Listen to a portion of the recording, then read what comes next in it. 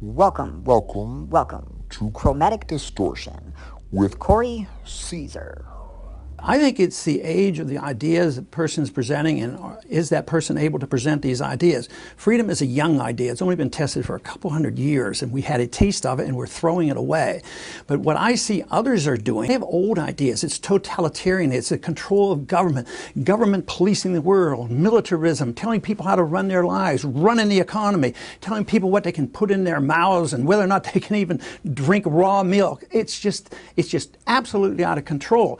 But the idea that individuals are free, that they have a natural right to their life and the liberty, and they ought to be able to keep the fruits of their labor, that is a young idea. So I would say people ought to go with a young idea in somebody that can express them. Stuck around St. Petersburg when I saw it was a time for a change. Killed the Tsar and his ministers. Anastasia screamed in vain. I rode a tank, held a generous rank when the blitzkrieg raged and the bodies stank. Pleased to meet you. Hope you guess my name. Oh yeah, I was puzzling you with the nature of my game. Oh yeah. This thing even on? Testicles 1 2, testicles 1 2. What's going on, all you beautiful bastards and all you beautiful people that have a father in your life? Welcome back to Chromatic Distortion. I'm your host, that mildly mischievous Corey Caesar. Real quick plug. Make sure you check out episode 83 of Musically Meditated Podcast with host Joe Riley, featuring your boy. We did a review, revisit, relive on Atmosphere's album God Loves Ugly. It's a great album. That's a great episode. You can listen to it on all podcast platforms or watch it and see my pretty face on YouTube. I promised you guys back-to-back episodes in the near future, and I should be delivering on that promise.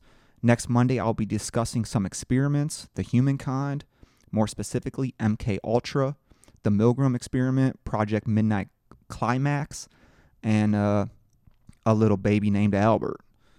Today, though, we are going to talk about some atrocities that happened in the 20th century and how we shouldn't lose the historical context of what actually took place here and why it took place, because that's important, right? What's that saying? Those who forget history are soon to repeat it.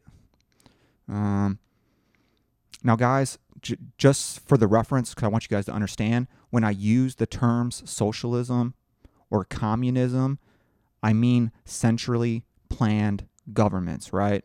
Because the economic policy in both systems are 100% interchangeably. They're interchangeable. It's 100%. Socialism is the economic policy and philosophy. Communism is a form of socialism. It's the economic policy with political doctrine attached. In other words, it's not the free market. And before you all start shouting about the Nordic countries like Sweden and Denmark being socialist, I really strongly suggest you take an actual look at their economies. They have mixed economies, just like we have. Mainly a free market with some government interjections or some central government planning. In fact, though, these countries that you speak of as being socialist operate a freer market than we do. And that's a fact. Yep. Freer market than us. The Heritage Foundation each year gives every country an economic freedom rating. So they use tons of markers to measure how free and unrestricted the market is by their governments. In 2018, Hong Kong, guys, was the most capitalist country in the world. Fucking crazy, right? Sweden, that country you claim has democratic socialism, had the fourth freest market in the world. Denmark ranked 12th. Most of Europe is in front of us. We landed 18th on that list, which is actually a few spots up even, because we've been on a multi-year decline. And just for some context of where we are on that list, We sit right above Malaysia. Fucking Malaysia. In freedoms, guys. Economic freedoms. So it's slightly ironic, to me at least, that you only blame our issues on like the capitalistic parts of our economy, but never even mention the socialism that's been injected into it more and more every year, with things only seemingly getting worse as a result, right? Like, you guys claim everything's getting worse. Well, we're kind of like going towards socialism as prices rise and pay stays the same. I don't know. Maybe there's a connection. Maybe there's not. But you claim you want to be like these Nordic countries, and I actually agree. We should be more like them. But you want to achieve this in the opposite way they did it. They deregulated. They took government out of business. Just for reference, Denmark doesn't even have a minimum wage law. For all those people that want $15 minimum wage, that's fine. I don't really care about that. But I'm just saying it's not what these people did. So let's take a look at what's going on right now and how it relates to the 20th century economic and political movements that didn't end very well for the people. Because we do have some historical context here. It is a great irony that at a time when Facebook and Twitter are closing accounts of conservatives for allegedly promoting hate, right? And conservative speakers are banned from college campuses for, as it is charged, peddling hate. Opinion polls suggest that socialism is more popular than ever among college students and in progressive precincts of the Democratic Party. Bernie Sanders, a self-proclaimed socialist, is the most popular figure among progressive Democrats at the moment, while Alexandria Ocasio-Cortez has emerged from the Bronx as the newest socialist celebrity and is traveling the country singing the virtues of socialism as if no one has heard those songs before, right? Which raises the question. Given our loose standards on the subject of how the left is defining quote-unquote hate, why isn't socialism a hate crime? After all, the evidence for its malignant effects is obvious to anyone with sufficient curiosity to look at the historical record, because it's there. The socialist movement has been responsible for the murder, imprisonment, torture of many millions, and perhaps hundreds of millions of innocent people during its heyday in the 20th century. That history of murder and tyranny continues on a smaller scale today in a handful of countries living under the misfortune of socialism. For example, in recent history, Cuba, North Korea, Vietnam, and most recently, Venezuela. Now, Venezuela, I think, is the closest and most relatable to our situation and the more likely of outcome we will face, in my opinion. So I'll get a little deeper into Venezuela towards the end when we cover them, okay? So how do socialists escape the indictment that, in the view of historical record, they are the purveyors of tyranny and mass murder? Well, they deny it. It's simple. They deny that Stalin, Mao, and the others were true socialists. And indeed, that socialism has never really been tried. A manifest absurdity, guys. That's a manifest absurdity. Senator Sanders and others claim that they are for something called, and I know you guys have all heard this and you're all peddling it, democratic socialism, right? A popular and peaceful version of the doctrine. But that's also what Lenin, Mao, and Castro said. Until they seized power and immediately began to sing a different tune. Democracy and diversity are what they say when out of power. Tyranny and authoritarianism are what they practice once in power. That's a tried and true technique of all socialist movements. It happened every time. Because think about it. In order to centralize the means of production, you have to give the state or government the authority to use force to remove property and give it to others. If you don't take it first, the system can't work. these tangible assets don't just magically and miraculously leave one person's hand and appear in another's. The government has to take it. They have to seize it. Have you even thought about that at all? Like, if you own a business and we nationalize your industry, aka the government now controls the means of production, the distribution, and the cost of your product, you just going to hand it over? No questions asked? This thing you invested personal time and money into to build? So tell me, are you, the person listening right now, are you cool with whatever the majority votes to take from someone else? We just take it. And by take, I mean use force. Because that's the only thing that makes it democratic socialism, guys, is if we vote for it to start instead of a revolution to force it on people. That's the only difference. Sorry to burst your bubble. Now, in order to keep it democratic socialism, you have to hold the majority vote forever to maintain it. Think about that. If you're voting for socialism, you have to have the majority forever. Which is why voting and socialism don't really mix. And why it always leads to communism. Ooh.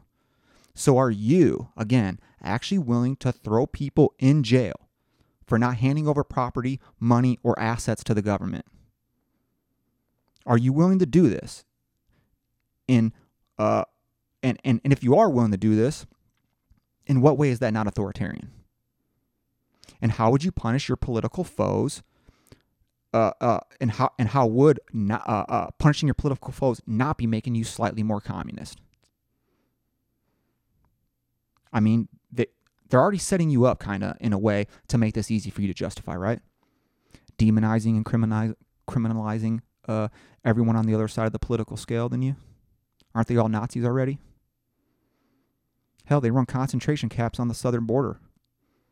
Why wouldn't you be willing to throw all these people in cages? They're Nazis who brutally murdered millions, remember? I mean, you would have no problem just going and collecting those guys up, right? Fuck out of here. Why not? And if you're not willing to throw people in jail for not turning over property and money, how do you plan to nationalize these industries? You can't.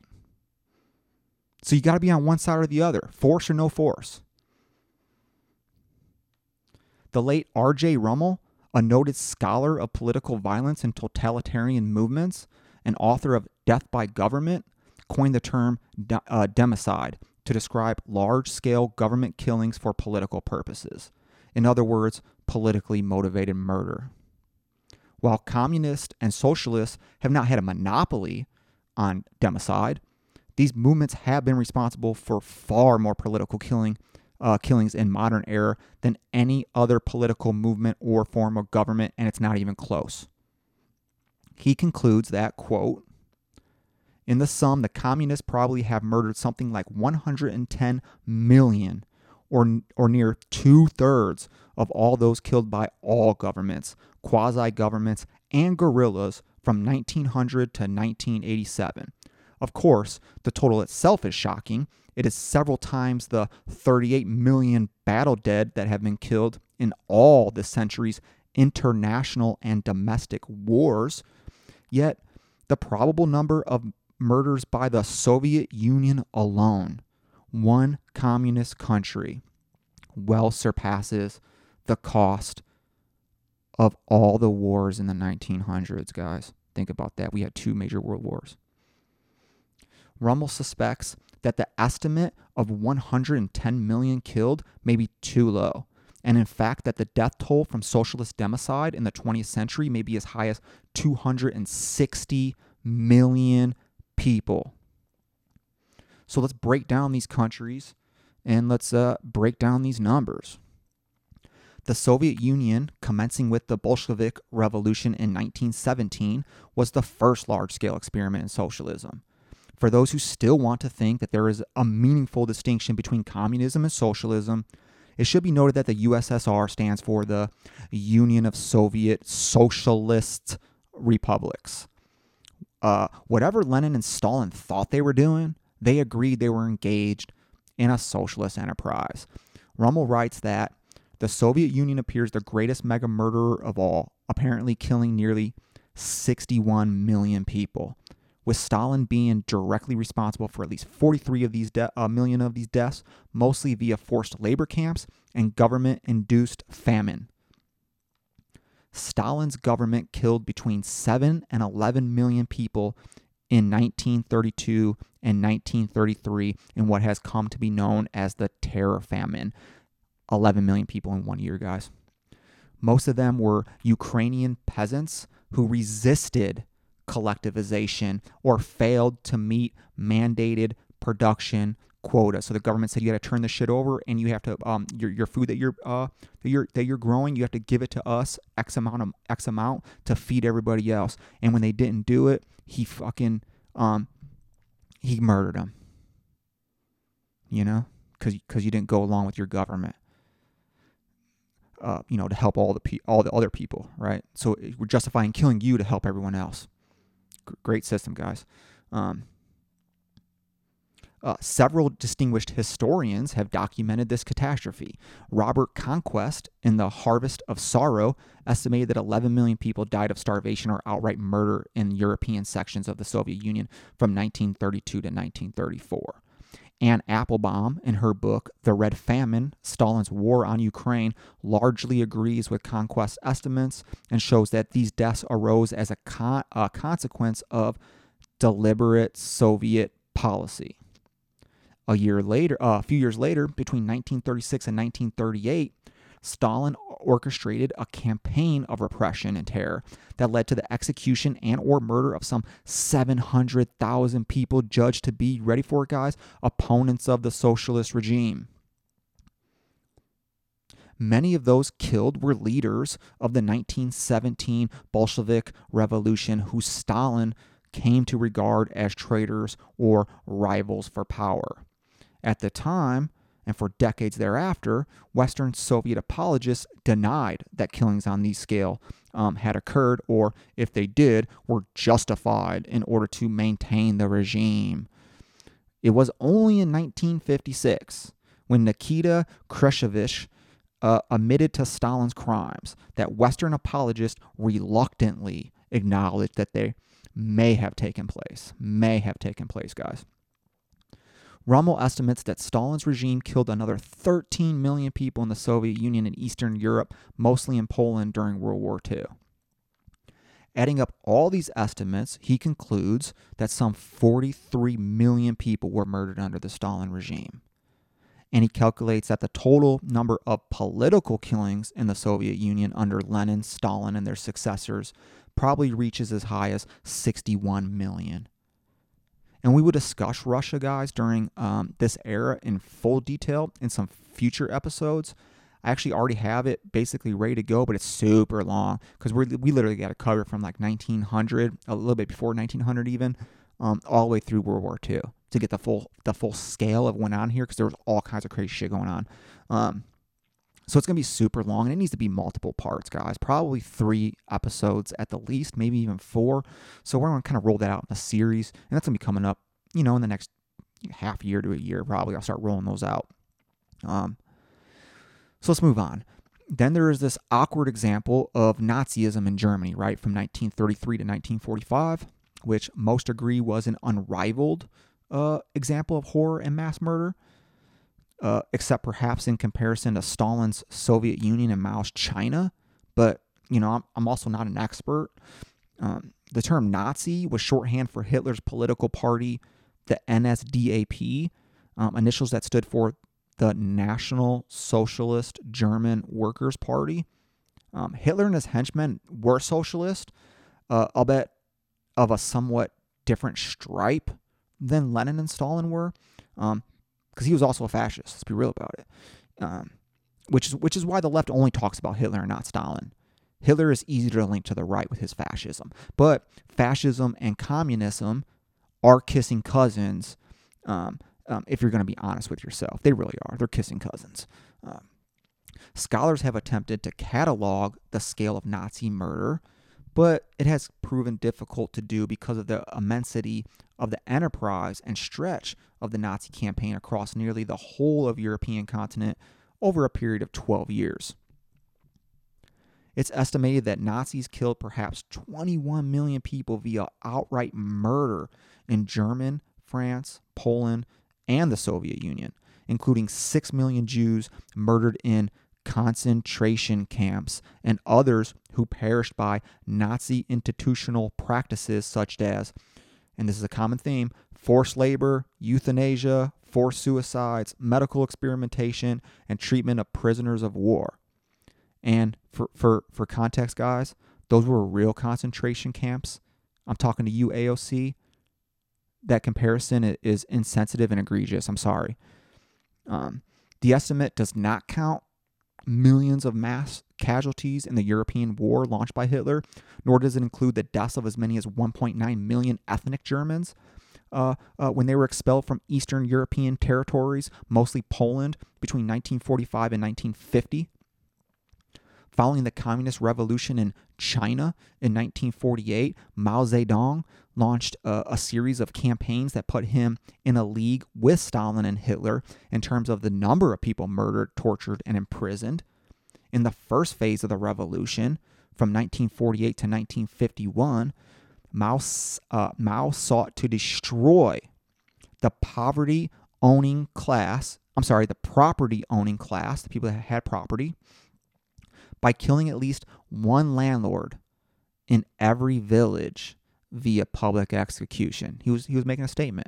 Like, look, I'm going to kill a landowner in every village to let you motherfuckers know you ain't owning land here, guys.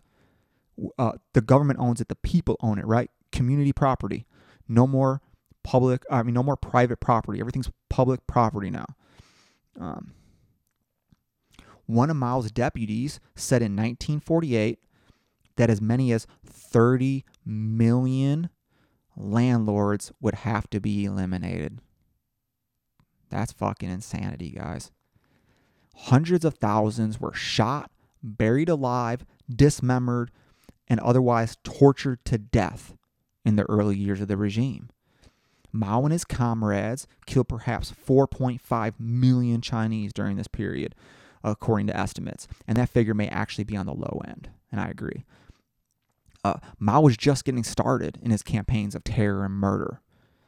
During the 1950s, the Chinese communists carried out murder campaigns against Christians and other undesirables, causing the deaths of thousands and perhaps hundreds of thousands of innocent people. You guys hate Christians too, right? And undesirables, you know, those deplorables. In the so-called Great Leap Forward, a misnomer if there ever was one, Mao accelerated his campaign for collectivization and industrialization, emulating the best he could Stalin's collectivist campaign in the 1930s, with eerily similar results. Frank Dikötter's carefully researched book, Mao's Great Famine, places that the number of Chinese killed via murder, torture, starvation, imprisonment, and other causes at a staggering 45 million over that 4-year period of the Great Leap Forward. That's 10 million people a year if you can do math. 10 million people a year in a Great Leap Forward that was supposed to be for the people. That was going to help all the people.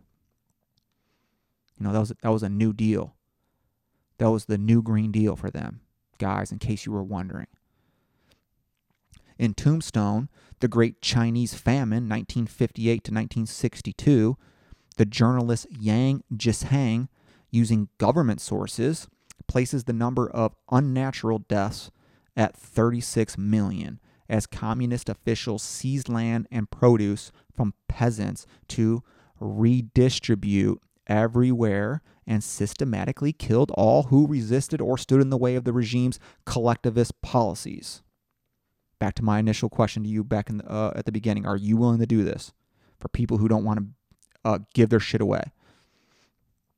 Some have referred to this episode as the single greatest mass murder in recorded history. I mean, you guys want redistribution too, right? Again, what are you willing to do to achieve it? In 1966, Mao launched the Great Proletarian Cultural Revolution, designed to purify the communist ideology in China by purging capitalist and remnants of traditional beliefs across the country. Got to get rid of all them people that want to have capitalism. They got to go. That's why we're failing. This is a stock response among socialists when confronted with the failure of their schemes to live up to the theoretical promises. Counter-revolutionary elements are to blame. The brutal campaign of state-sponsored murder, torture, and persecution went on for a full decade through different phases of insanity, finally ending with Mao's death in 1976. 1976, guys. That's 6 years before my birth.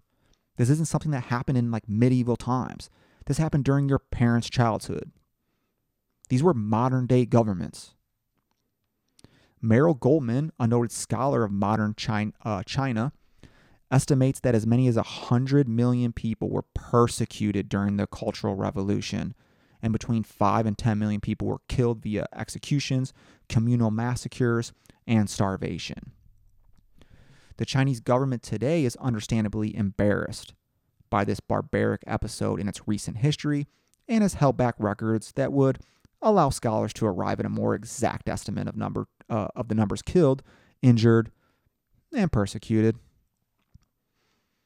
Over the period of just 3 decades, Mao's socialist government was responsible for the killing of some 50 to 60 million Chinese, most of those casualties being incurred in 3 brutal episodes of political cleansing and socialist reform.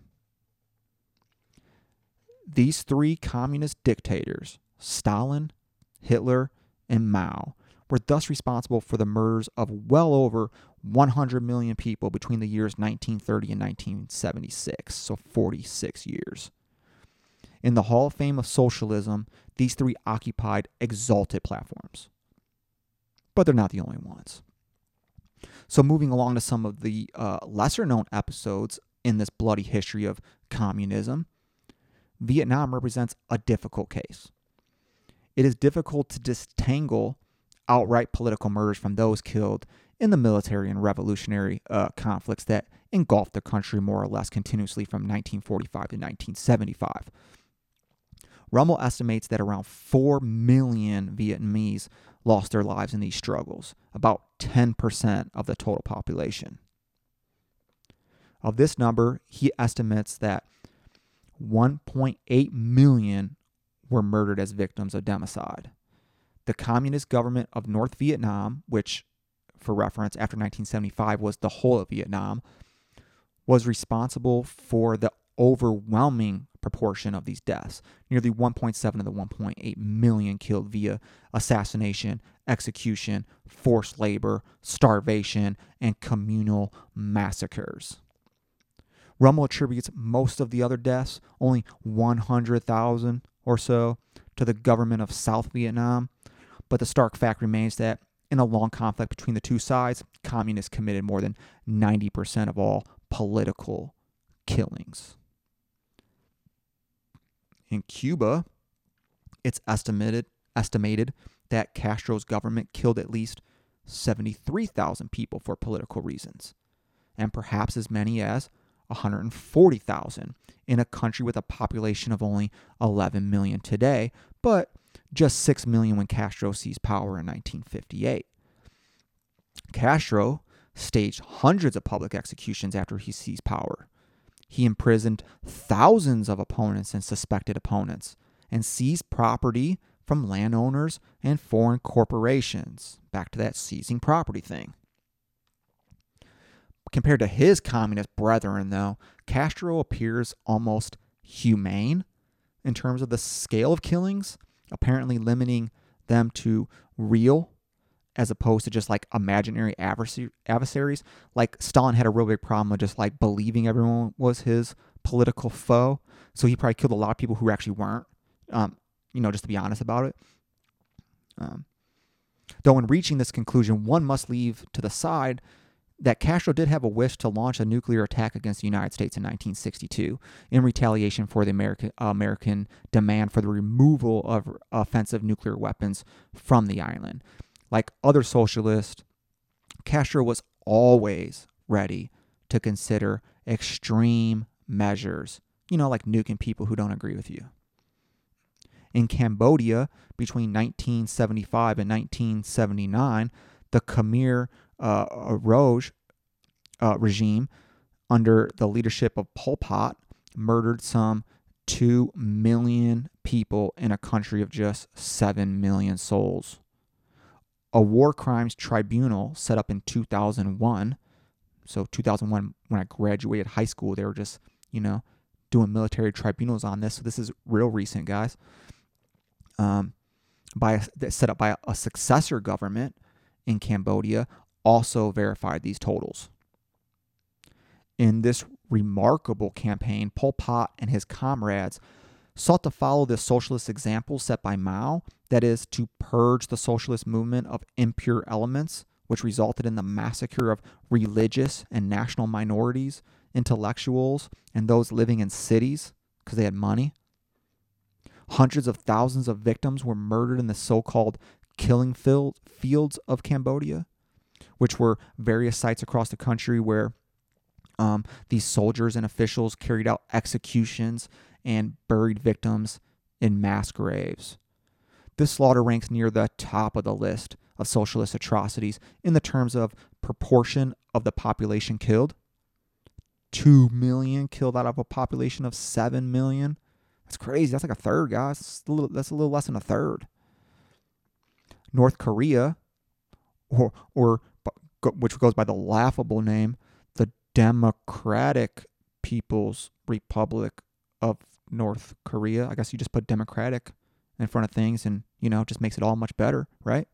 The Democratic People's Republic of North Korea must be judged as the most bizarre, though, of all the socialist states, which is saying something in the view of the standard established by the regimes we already discussed.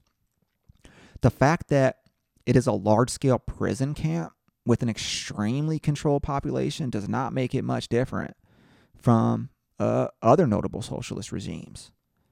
It's the fact that it's a dynastic government run by the Kim dynasty, now in its third generation of rule, with the family succession written into the fundamental law of the country, is the main justification for the bizarre or Orwellian label it has obtained. Rummel estimates that between 700,000 and 3.5 million people have been murdered in the North Korean democide, with a reasonable midpoint being around 1.6 million.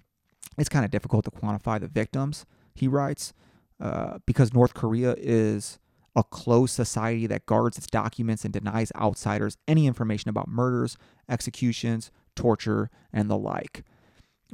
Rummel writes that the great proportion of those killings by the regime died in prison camps from forced labor, starvation, and illness.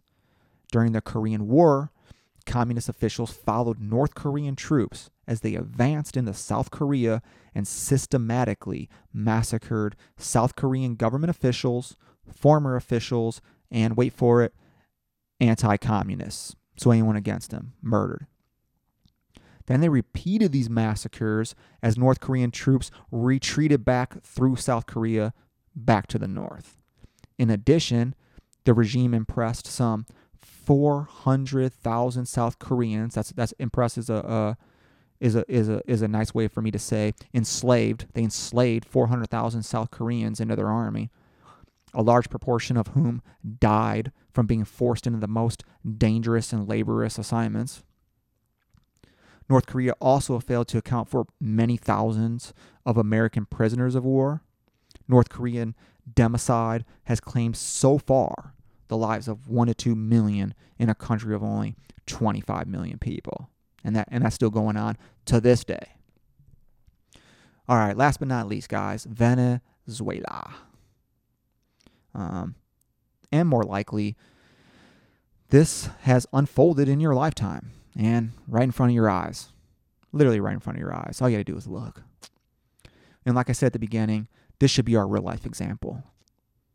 The contemporary case of Venezuela is difficult from other experiments in socialism because it's not implemented or implicated in mass murder or democide, at least not to the extent cataloged above, right? Or at least not yet.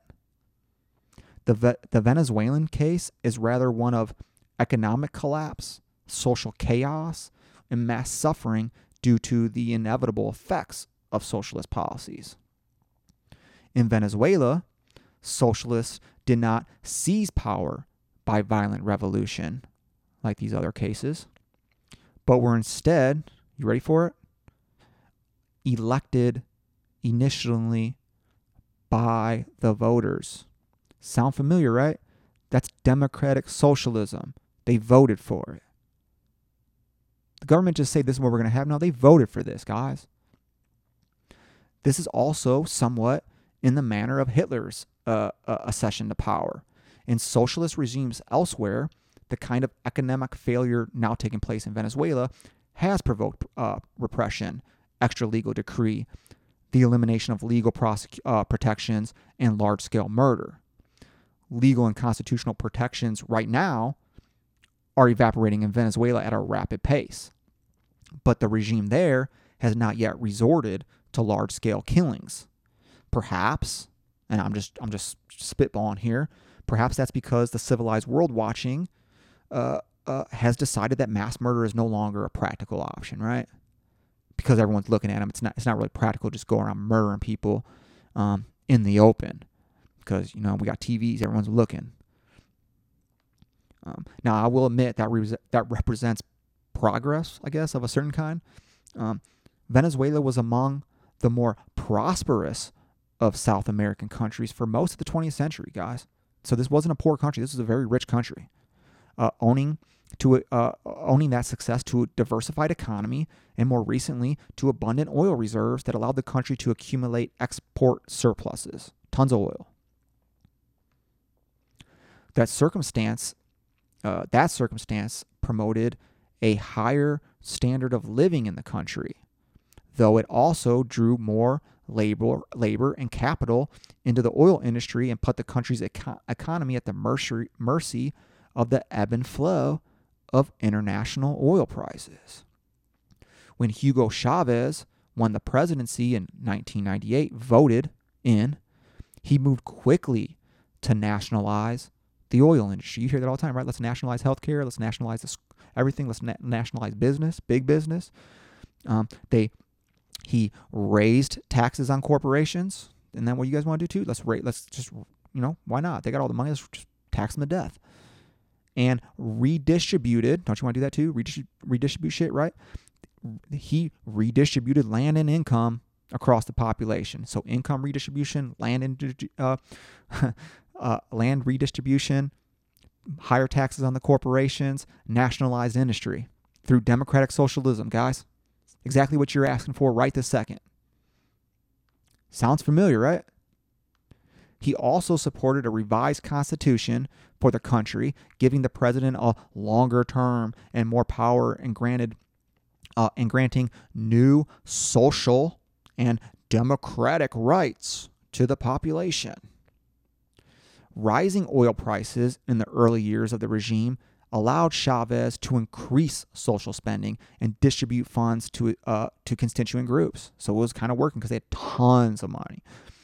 Even as foreigners and foreign corporations began to withdraw capital and businesses from the country due to unfriendly business laws. So because they had a bunch of oil money, they started passing this all out and everything was fine and dandy. They didn't feel the effects of all these businesses leaving these private companies and all this private capital. Before the government seized it, they took it out. That's what happens. They dipped. Since socialists do not believe in the price system, in case you didn't know, you should probably look that up. They believe in, they don't believe in the supply and demand. They just believe in, we'll set the price of what we feel is fair. Chavez had little understanding that oil prices could go down as well as up. You can't control the price of goods. You can control the price of goods in your country. You can't control the price of a global commodity. which is what oil is, global commodity. It follows the free market pricing of supply and demand.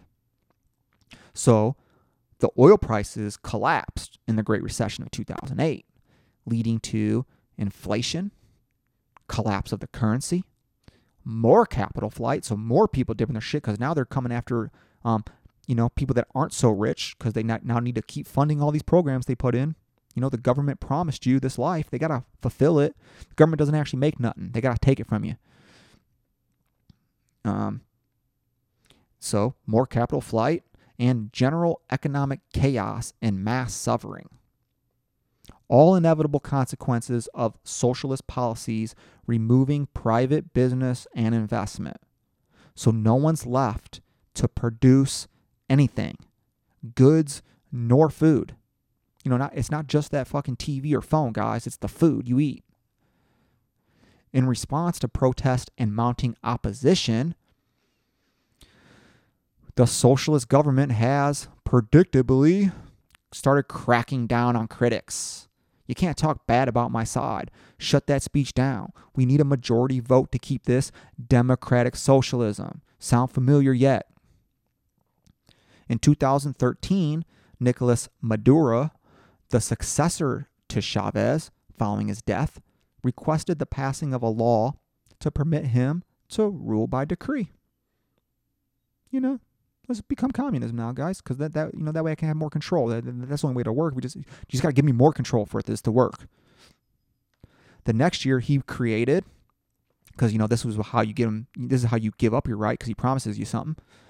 He creates the Ministry of Supreme Social Happiness to coordinate government social programs. I mean, how could anything named Supreme Social Happiness not work? We all want that, right? And if it's in the headlines, it must be true. I mean, he's fucking calling it Supreme Social Happiness. How can this not bring Supreme Social Happiness to the masses? Our fucking leader told us it would. It has to be fucking true. Well, guess what, guys? The measures have not worked. There has not been a return to prosperity and stability. And of course, they are never going to work with socialism being a doctrine of power rather than one of workable economics. That's the reality of it, guys. It's a doctrine of power and seizing your shit so they can control you. For reference, they're actually the second to last ranked country in the world on the Economic Freedom Index that we talked about earlier. They have the most socialist economic policy in the world. And it's democratic socialism, guys. Not regular socialism. It's the one you like. And they're just look up what's going on in Venezuela. If you want to live in that scenario, I mean, you're better than me. Venezuela has now experienced a many-sided crisis of economics, mass suffering, and democracy. That word you love. Some say that Venezuelan voters chose this course when they elected Chavez, and so they deserve to reap the consequences that they have sown. Whether or not this is so, perhaps there is some value in letting the suffering in Venezuela run its course so that the obvious lesson from that experience will finally sink in for others vulnerable to the socialist temptations. One of our television networks would perform a public service by documenting chapter and verse how this latest socialist catastrophe was staged. But they won't. The question is often asked, why does the same thing happen over and over in socialist regimes?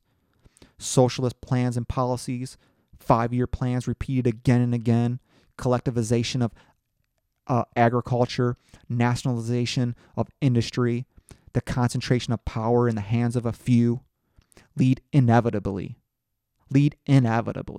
to economic collapse, repression, large-scale killing, and democide. It has happened, according to script, wherever socialism has been tried.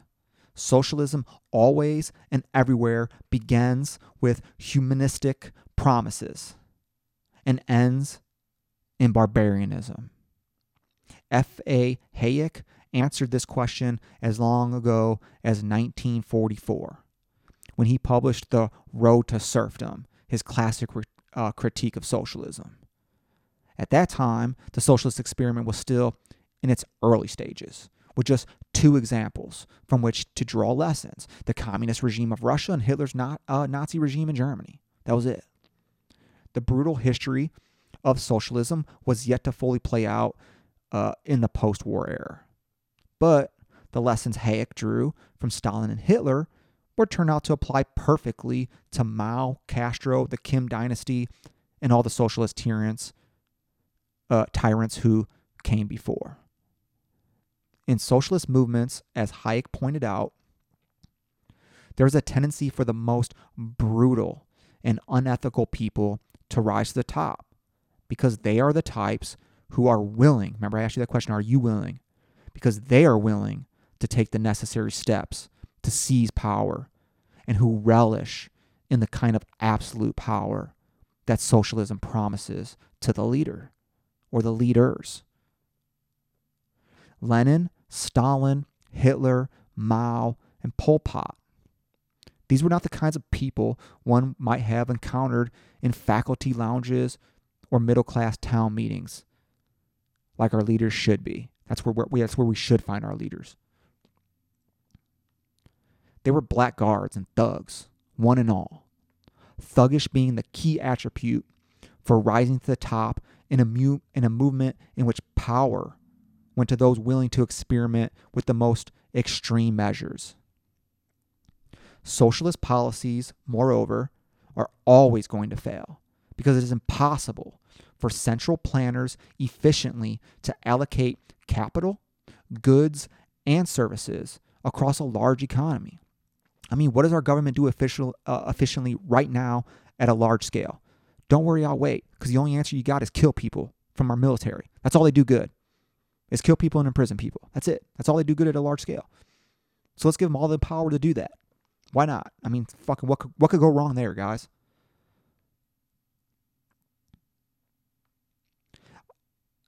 Socialism, after all, in my mind, was always a political doctrine and never a plausible economic theory.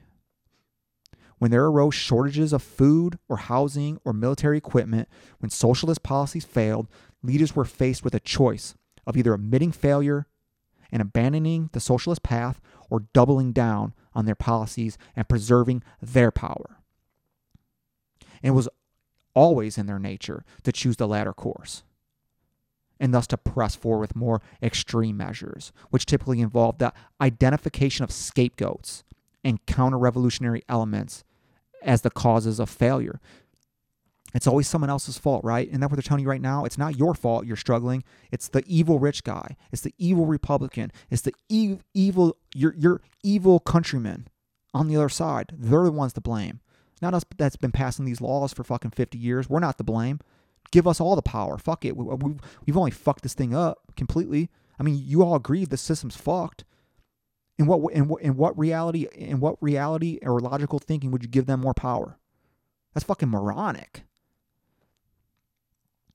From here was but a few steps to the catastrophic outcomes I described.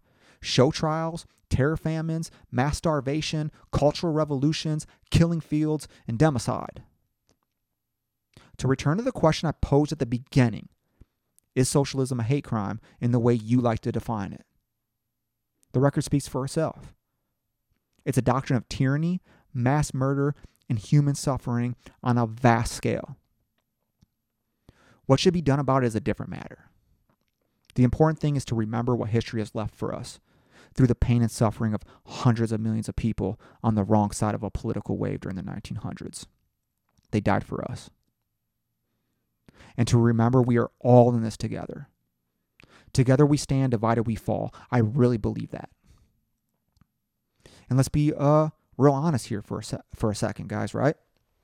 No system we keep or implement will be successful if we are constantly at war. We can't afford it, monetarily or morally. We have no money, guys. Our country is bankrupt. Whether you want to deny that or not, it's a fact. We are $22 trillion in debt. $22 trillion. I don't think people really fathom the absurdity of that number. There aren't enough rich people in the entire world that could pay that. You guys understand that, right? There's not enough rich. There's not enough riches in the world to pay that. Nobody talks about the debt anymore, though. Like, if we just don't talk about it, it'll just go away. We aren't paying real attention to it because we have historically low and artificially deflated interest rates. Even with that, you know how much we pay, guys, in interest rates? All you people that hate interest rates on your credit cards, you ready for this one? The United States government pays $500 billion a year, $500 billion a year in interest payments to the central fucking bank. That's $500 billion a year of your tax money going to nothing. Nothing. And that's at current spending and interest rates before adding $10 trillion more a year in spending in these democratic socialist programs being promised to you in exchange for your vote. They want like a $14 trillion budget a year, guys, to implement all this shit. In what reality is that plausible? Do the fucking math. Let's be real for a second. They're goading you for a vote and then take all your money and they're going to laugh at you. Your kids are going to be crippled with that debt and you're putting it on their shoulders. You are literally enslaving them. I don't have kids. This doesn't affect me like it will most of you. I really hope I'm wrong here and I'm being like overly dramatic, but history says I'm not. And I say these things not from a right-wing or Republican platform or as a moral condemnation to Democrats, progressives, or socialists. Because I believe in the people who want socialism. I believe that in their heart they really feel that they're going to be helping people, and that's noble to me. So I'm not knocking you for this belief, trust me. I say this as a libertarian who believes in the individuality of all humans and the freedom and liberty that represents.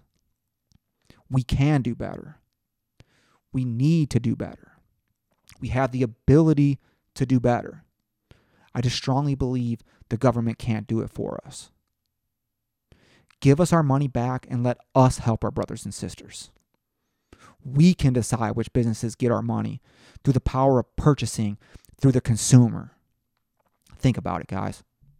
If the government didn't have all your money, they couldn't give it away in subsidies to big corporations, right? Which is actually a form of socialism and crony capitalism or corporatism, not free market economics that has no place in any free market economics, whether the left wants to tell you that or not, that it's absolutely socialist policies when they give you those corporations tax breaks. That's a socialist policy, guys. Sorry to break your bubble. That's not free market. That's crony capitalism and corporatism. That's not what we're about. All right, guys, that's all I got for you. I'm going to end it there. I'm going to wrap this episode up. I'll be back next Monday, like I said, so get your mind right for that. Make sure to subscribe, rate, and review on your favorite listening platform. Follow the social media accounts to keep up to date with what's going down, mainly at Chromatic Distortion Podcast on Instagram. And don't forget to check out Musically Meditated Podcast for my episode and all the great content Joe is putting out. Like always, the world is full of good people. If you can't find one, be one. I'll catch you on the flip side. You have just witnessed the lyrical stylistics of Chromatic Distortion.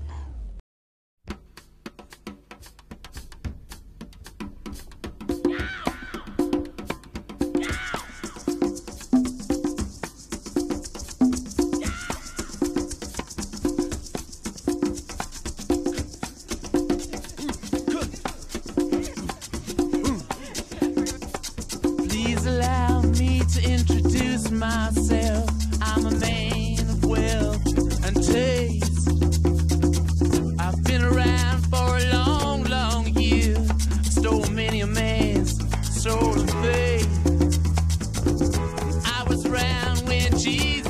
Christ had his moment of doubt and pain. Made damn sure the pilot washed his hands and sealed his face. Pleased to meet you, hope you guessed my name. But what's puzzling you is the nature of my game. Stuck around St. Petersburg when I saw it was a time for a change. Killed the Tsar and his ministers. Anastasia screamed in vain. I rode a tank, held a generous rank when the blitzkrieg raged and the bodies stank. Pleased to meet you, hope you guess my name. Oh yeah, what's puzzling you is the nature of my game. Oh yeah, I watch with glee while you kings and queens fought for 10 decades for the gods they made.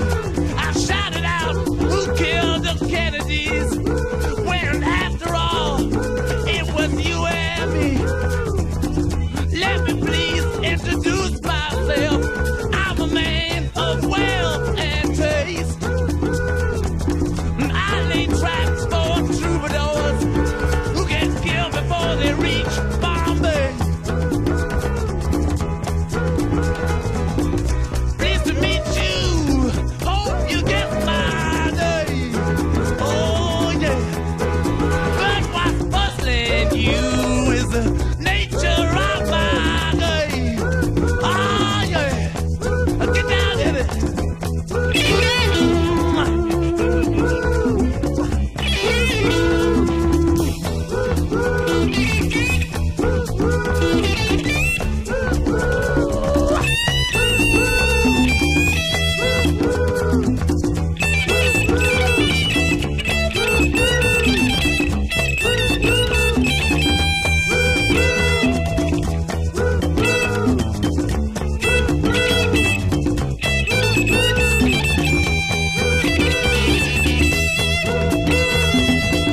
Pleased to meet you, hope you get my name.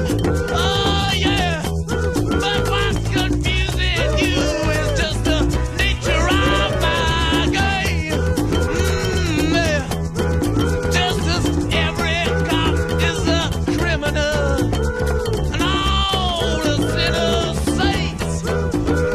As heads is tails, just call me Lucifer, 'cause I'm in need of some restraint.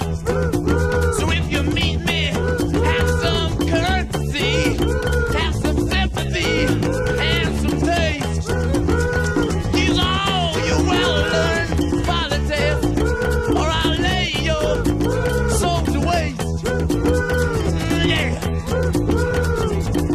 Pleased to meet you, hope you get my name. Yeah. But what's puzzling you is the nature of my game. Mean it. Get down.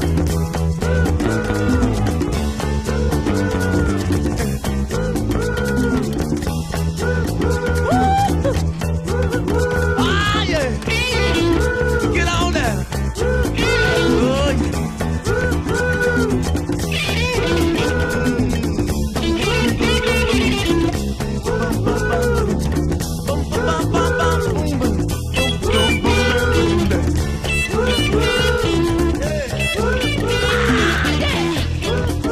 Tell me, baby, what's my name? Tell me, honey, I can't think of my name. Tell me, baby, what's my name? I tell you one time, you're a baby. Ooh. Ooh. Ooh.